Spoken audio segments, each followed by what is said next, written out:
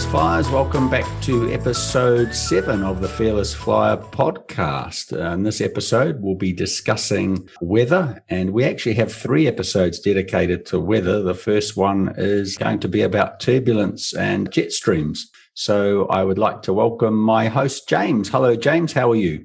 Yeah, I'm good. Very good. Thank you. I'm looking forward to learning a bit more in depth about turbulence and different forms of turbulence and how it all works. Yeah, it should be interesting. I think this is something that folk get really apprehensive about, and it seems to be a driver of a lot of people's anxieties, turbulence. So the last episode, just briefly recap on that. What was that about, James?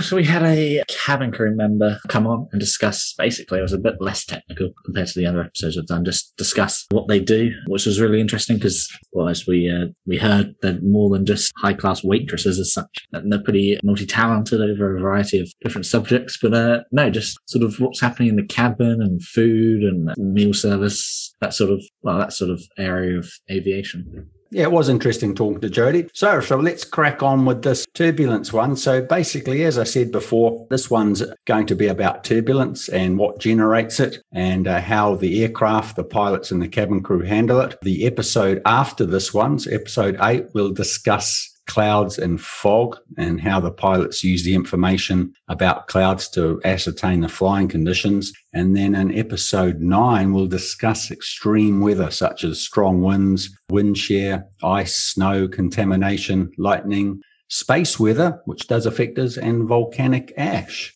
So coming back to turbulence. So a turbulence encounter is probably the number one catalyst at bringing out an individual's anxiety. It seems to trigger or exacerbate their particular form of anxiety. And I'm guessing because it's so alien to us as we're ground-dwelling human beings. I mean, birds don't seem to mind turbulence when you watch them flying on windy days, but we're not designed to fly. So let's discuss turbulence. And we'll briefly recap aircraft design, which we talked about in episode 3. We'll go into what causes turbulence and how we categorize it, what you in the cabin experience, and what the cabin crew and the pilots do for each category. So briefly, the aircraft is designed for severe turbulence, so well beyond what you could ever imagine. We talked about wing flexibility in episode 3. Now, this design philosophy is also fundamental in the fuselage and the engines as well, actually the whole aircraft. Not only is the aircraft designed to fly to the limit loads that are based on millions and millions of flight hours, historical weather data from probably the worst storms ever encountered, coupled with advanced technologies in design, testing, and material improvements. We also then add another safety factor in called the ultimate load factor, which is a further 150% of the perceived limit load. So modern aircraft are structurally extremely well designed, and extreme turbulence has been taken into account in that design. Yeah, so, we all really experience a sort of form, like when we're driving in a car, because we drive on a daily basis. That's our easiest way to relate to what turbulence is. And as you'll all know, all the listeners, some roads aren't very smooth, and you do get bumped around. Air in the atmosphere isn't smooth either, and the only difference is that we can't see the air in the atmosphere. It sort of brings, back to episode 2, where Dr. Safe was talking about the fear of the unknown. Just because we can't see it, we're sort of more afraid of it. Yeah, it's sort of like being scared of the dark. You're just scared of what's out there in the dark. Yeah, that's right. As you say, not all roads we drive on are smooth, and the atmosphere, it's not smooth either. And like you said, James, the difference is obviously we can see driving over a rough road, but we can't see what goes on in the air. So let's have a look at that. How does turbulence come about? So basically, the air above the surface of the Earth moves. From the ground, it appears to move horizontally, and we see that looking at clouds as they track across the skyline. But what we don't see in there is the different horizontal speeds that are occurring. And also there's a vertical movement within the clouds, which we term as updrafts and downdrafts. So this vertical movement of air also occurs everywhere in the atmosphere, whether there's clouds or no clouds. So in essence, the sky above us, or air, I should say, above us can be moving in all directions, both horizontally and up and down. So looking at clouds, because we can see these, the heating of the Earth's surface causes air to rise. And as it does, it condensates, so it forms a cloud. And what goes up must also eventually come down, unless you work for NASA. and so air descends as well. Air can also rise when it hits an obstacle, such as a mountain range, but conversely, after crossing that mountain range, it must come down again. A frontal system, like a cold or warm front, will also cause air to rise and fall.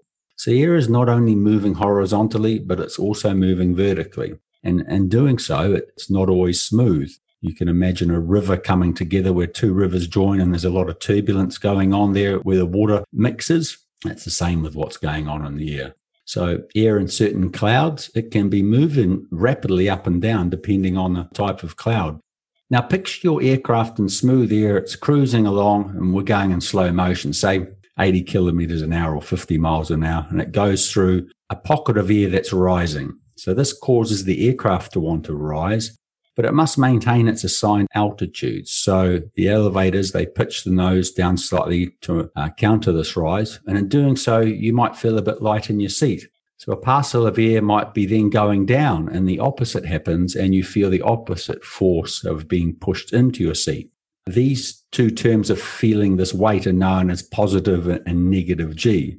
Now, if we speed that process up to the speeds that a jet's doing, say 800 kilometers an hour, 480 miles an hour, and you're going through this air quite quickly, you'll now get a rhythmic oscillation of being bumped up and down. And that's what you feel in your seat. And that's what we call turbulence. So yeah, you can see forms of turbulence in real life, such as if you look at where two rivers join up as such. But can we see turbulence in the air, I'm guessing? Because if you look at, as you're saying, clouds, it's happening in there, but you can't see at the same time turbulence. So what causes the turbulence? The answer to whether we can see turbulence is yes and no. So let's start with some of the things that cause turbulence. First one, basically thermal turbulence. So a warm summer's day, you might get heating of a dark patch of land, and that causes the air over the dark patch to start to rise. And if you fly into it, welcome to turbulence. This rising air can go on to produce clouds.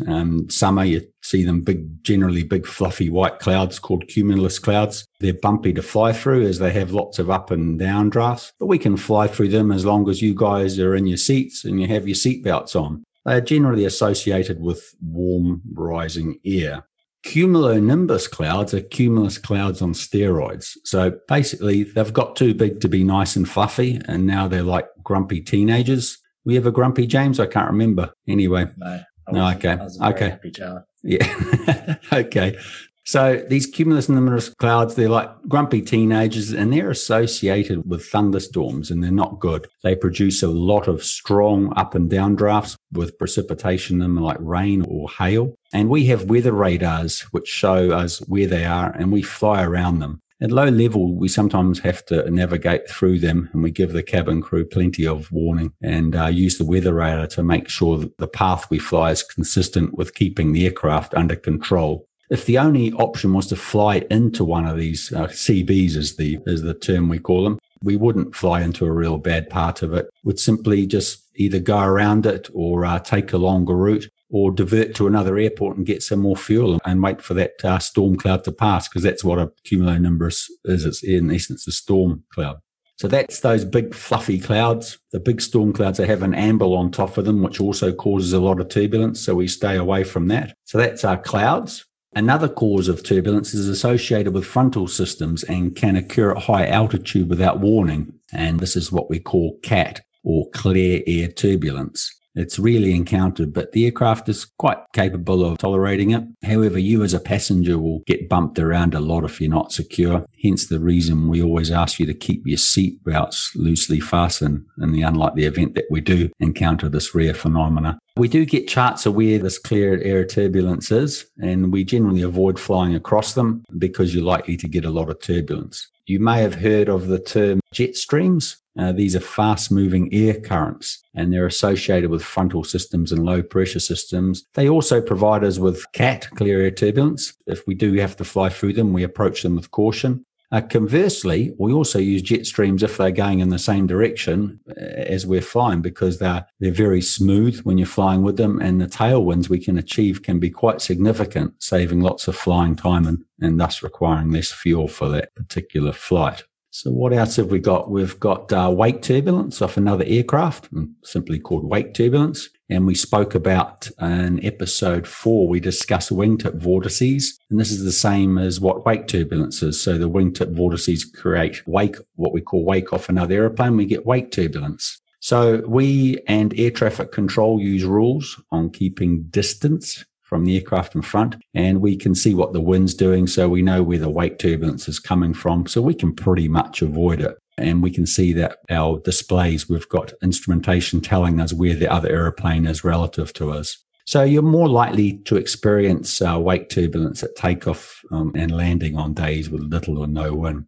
And the aircraft just bumps and rolls a bit, but on commercial aircraft, it's not a problem. It's only of a temporary nature. Then we've got turbulence associated with mountain ranges, and these are called mountain waves. A good example is, say, wind hitting a mountain range such as the Andes at 90 degrees. And the Andes are very high, so wind coming off the Pacific Ocean will rise. When it hits the Andes, it will fluctuate up and down behind the mountain range, downwind, maybe 400 or 500 miles downwind. And you can get a lot of turbulence if you're flying on the leeward side, say over in Argentina. If you're doing a flight from, say, Argentina to Chile and there's a strong westerly from the Pacific, you'll likely get a lot of turbulence, and I'll talk about that later on. And it doesn't have to be a high mountain range. I was based in Wellington, New Zealand for a few years, and you'd have very windy days there. And on approach to the northerly runway, you always got a lot of turbulence and a strong northerly. And you got to a point, plane would be jumping around a heck of a lot. And most Wellingtonians just didn't bother them. I think if there was no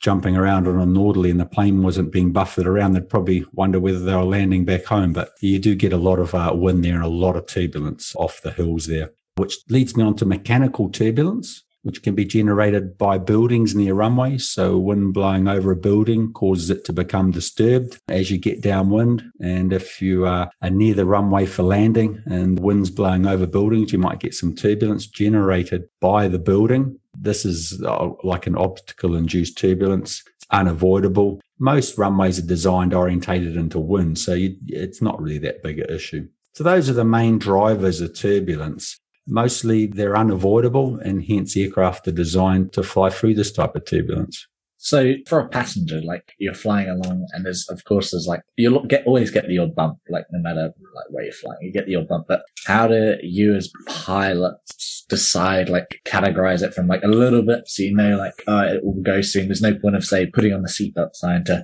when they do the announcement saying the cabin crew must take their seats because there's bad weather ahead. Like how can you tell that as from a pilot's perspective?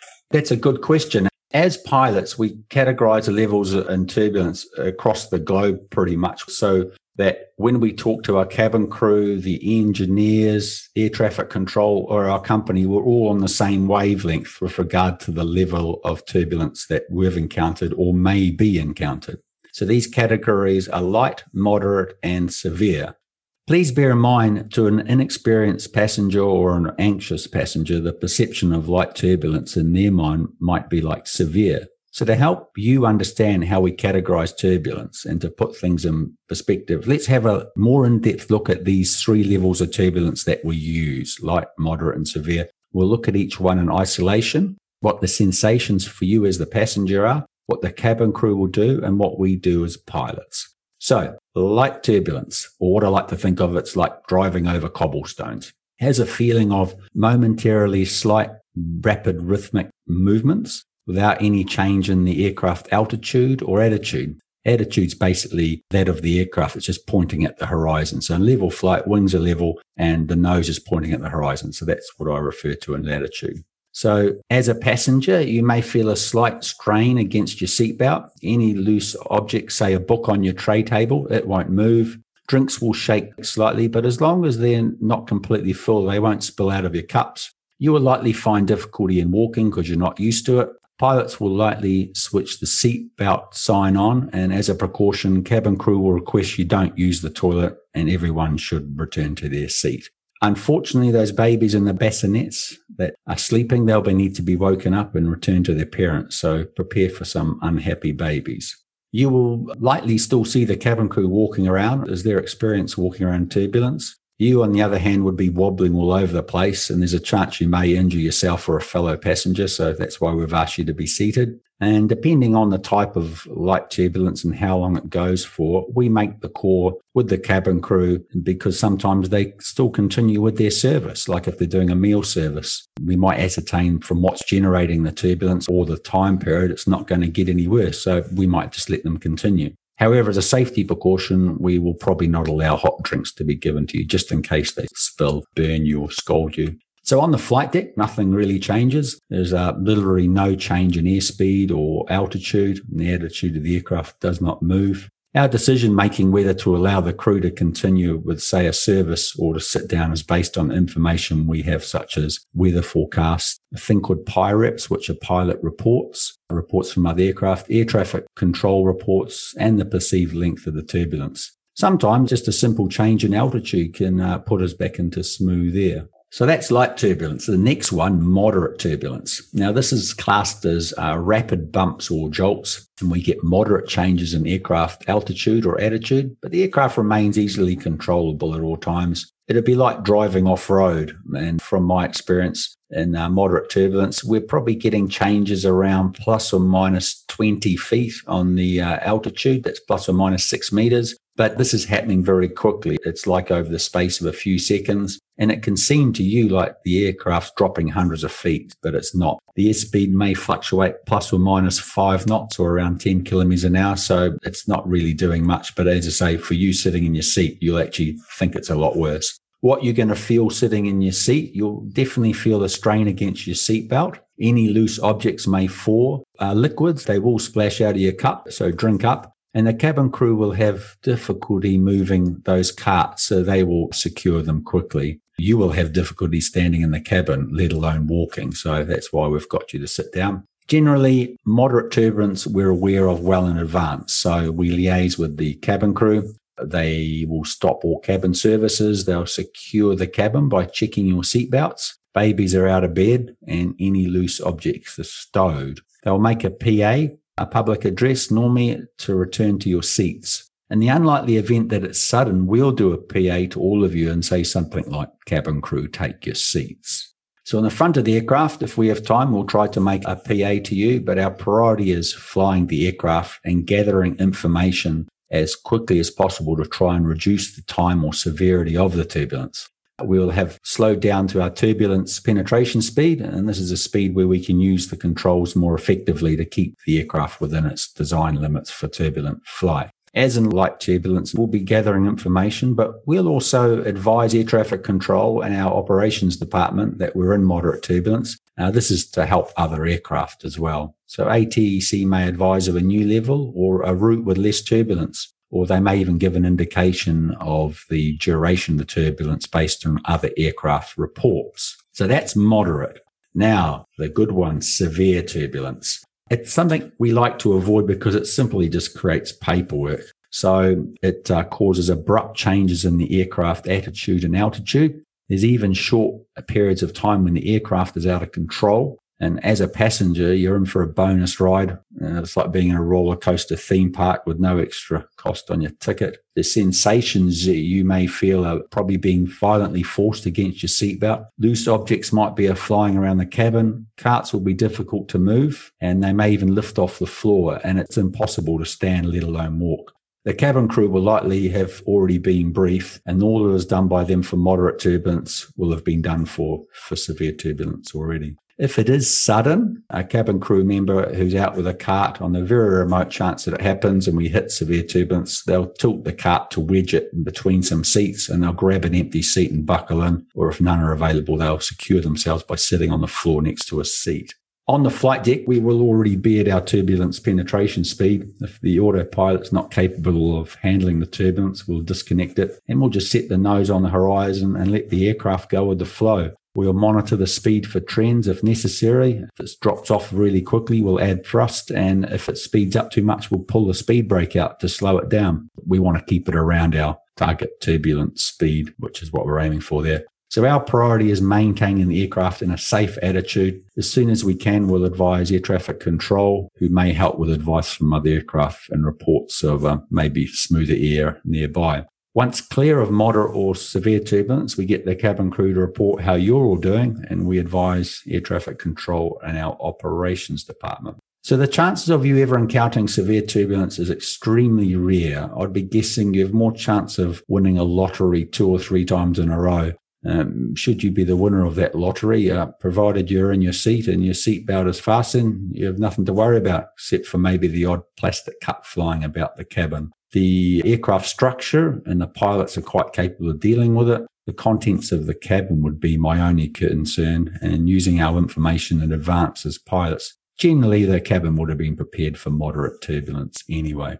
How does that sound, James? Does that scare you, or does that sound, hey, it's not that bad? It just makes me seem like I've missed out a bit. I really want to find some severe turbulence and, get the pilot to do a little deviation towards it. So how often would you say these 3 types of turbulence, say you fly 100 times, what's the chances of? Yeah, that's a good question. And I had thought about this before the podcast. So I'll put this all in context for you based on my flying career. So I've been flying for over 35 years. I've been full-time for 25.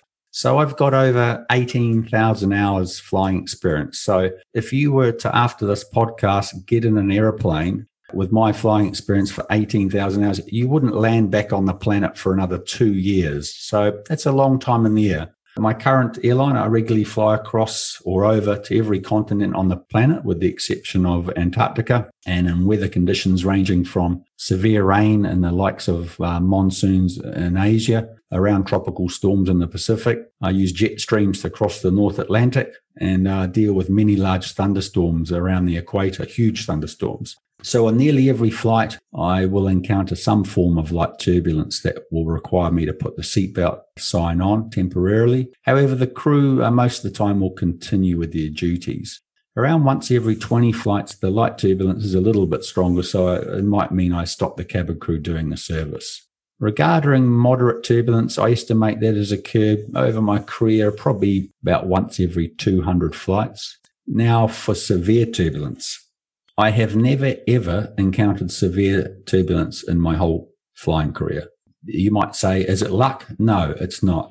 The weather forecasting system is so much better nowadays. Our flight planners use this up-to-date data to not only plan us around bad weather, but they also send us updates when flying. Air traffic control keeps us informed through these PIREPs or pilot reports from other aircraft. And the weather radars we have nowadays are so much more advanced. We can also see other aircraft on our displays so we can avoid their wake turbulence. The worst turbulence I've ever had was descending into Santiago from Rio de Janeiro, as there was an exceptionally strong wind coming off the Pacific Ocean. It was hitting the Andes. We knew about this in advance, and about an hour before landing, I had the cabin crew secure the cabin.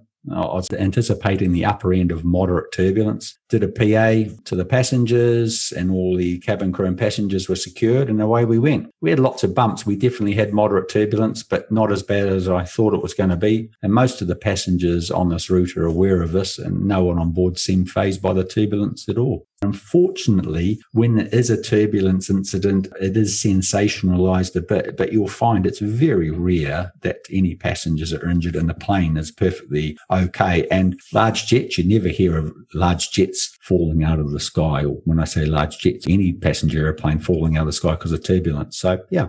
So let's summarize this episode. The aircraft is extremely strong and it's well designed, and not even the most severe turbulence will damage it. We use a lot of information from many sources to avoid the worst of the turbulence. We'll probably not communicate with you whilst in turbulence, as our priority is finding a path to reduce the intensity or the time in it. Your best line of defense on any flight is simply to have your seatbelt on at all times. Just loosely fastened is fine, but if we encounter some turbulence, just tighten it up a bit. If you hear a PA saying, cabin crew, take your seats, then make sure your seatbelt is securely fastened. Finish that drink and then try to enjoy the ride. The aircraft, the pilots and the cabin crew will get you through it. It's all just in a day's work for us. James, what do you think of that episode? Have you got anything you want to add there? Not really, to be honest. I mean, you summed up, turbulence well. I hope that as a listener, because obviously as we've discussed in most of these episodes, it's the fear of the unknown. Hopefully now with a bit of knowledge, as you just discussed, Grant, that knowledge will help you to empower you as such for the next time you're flying.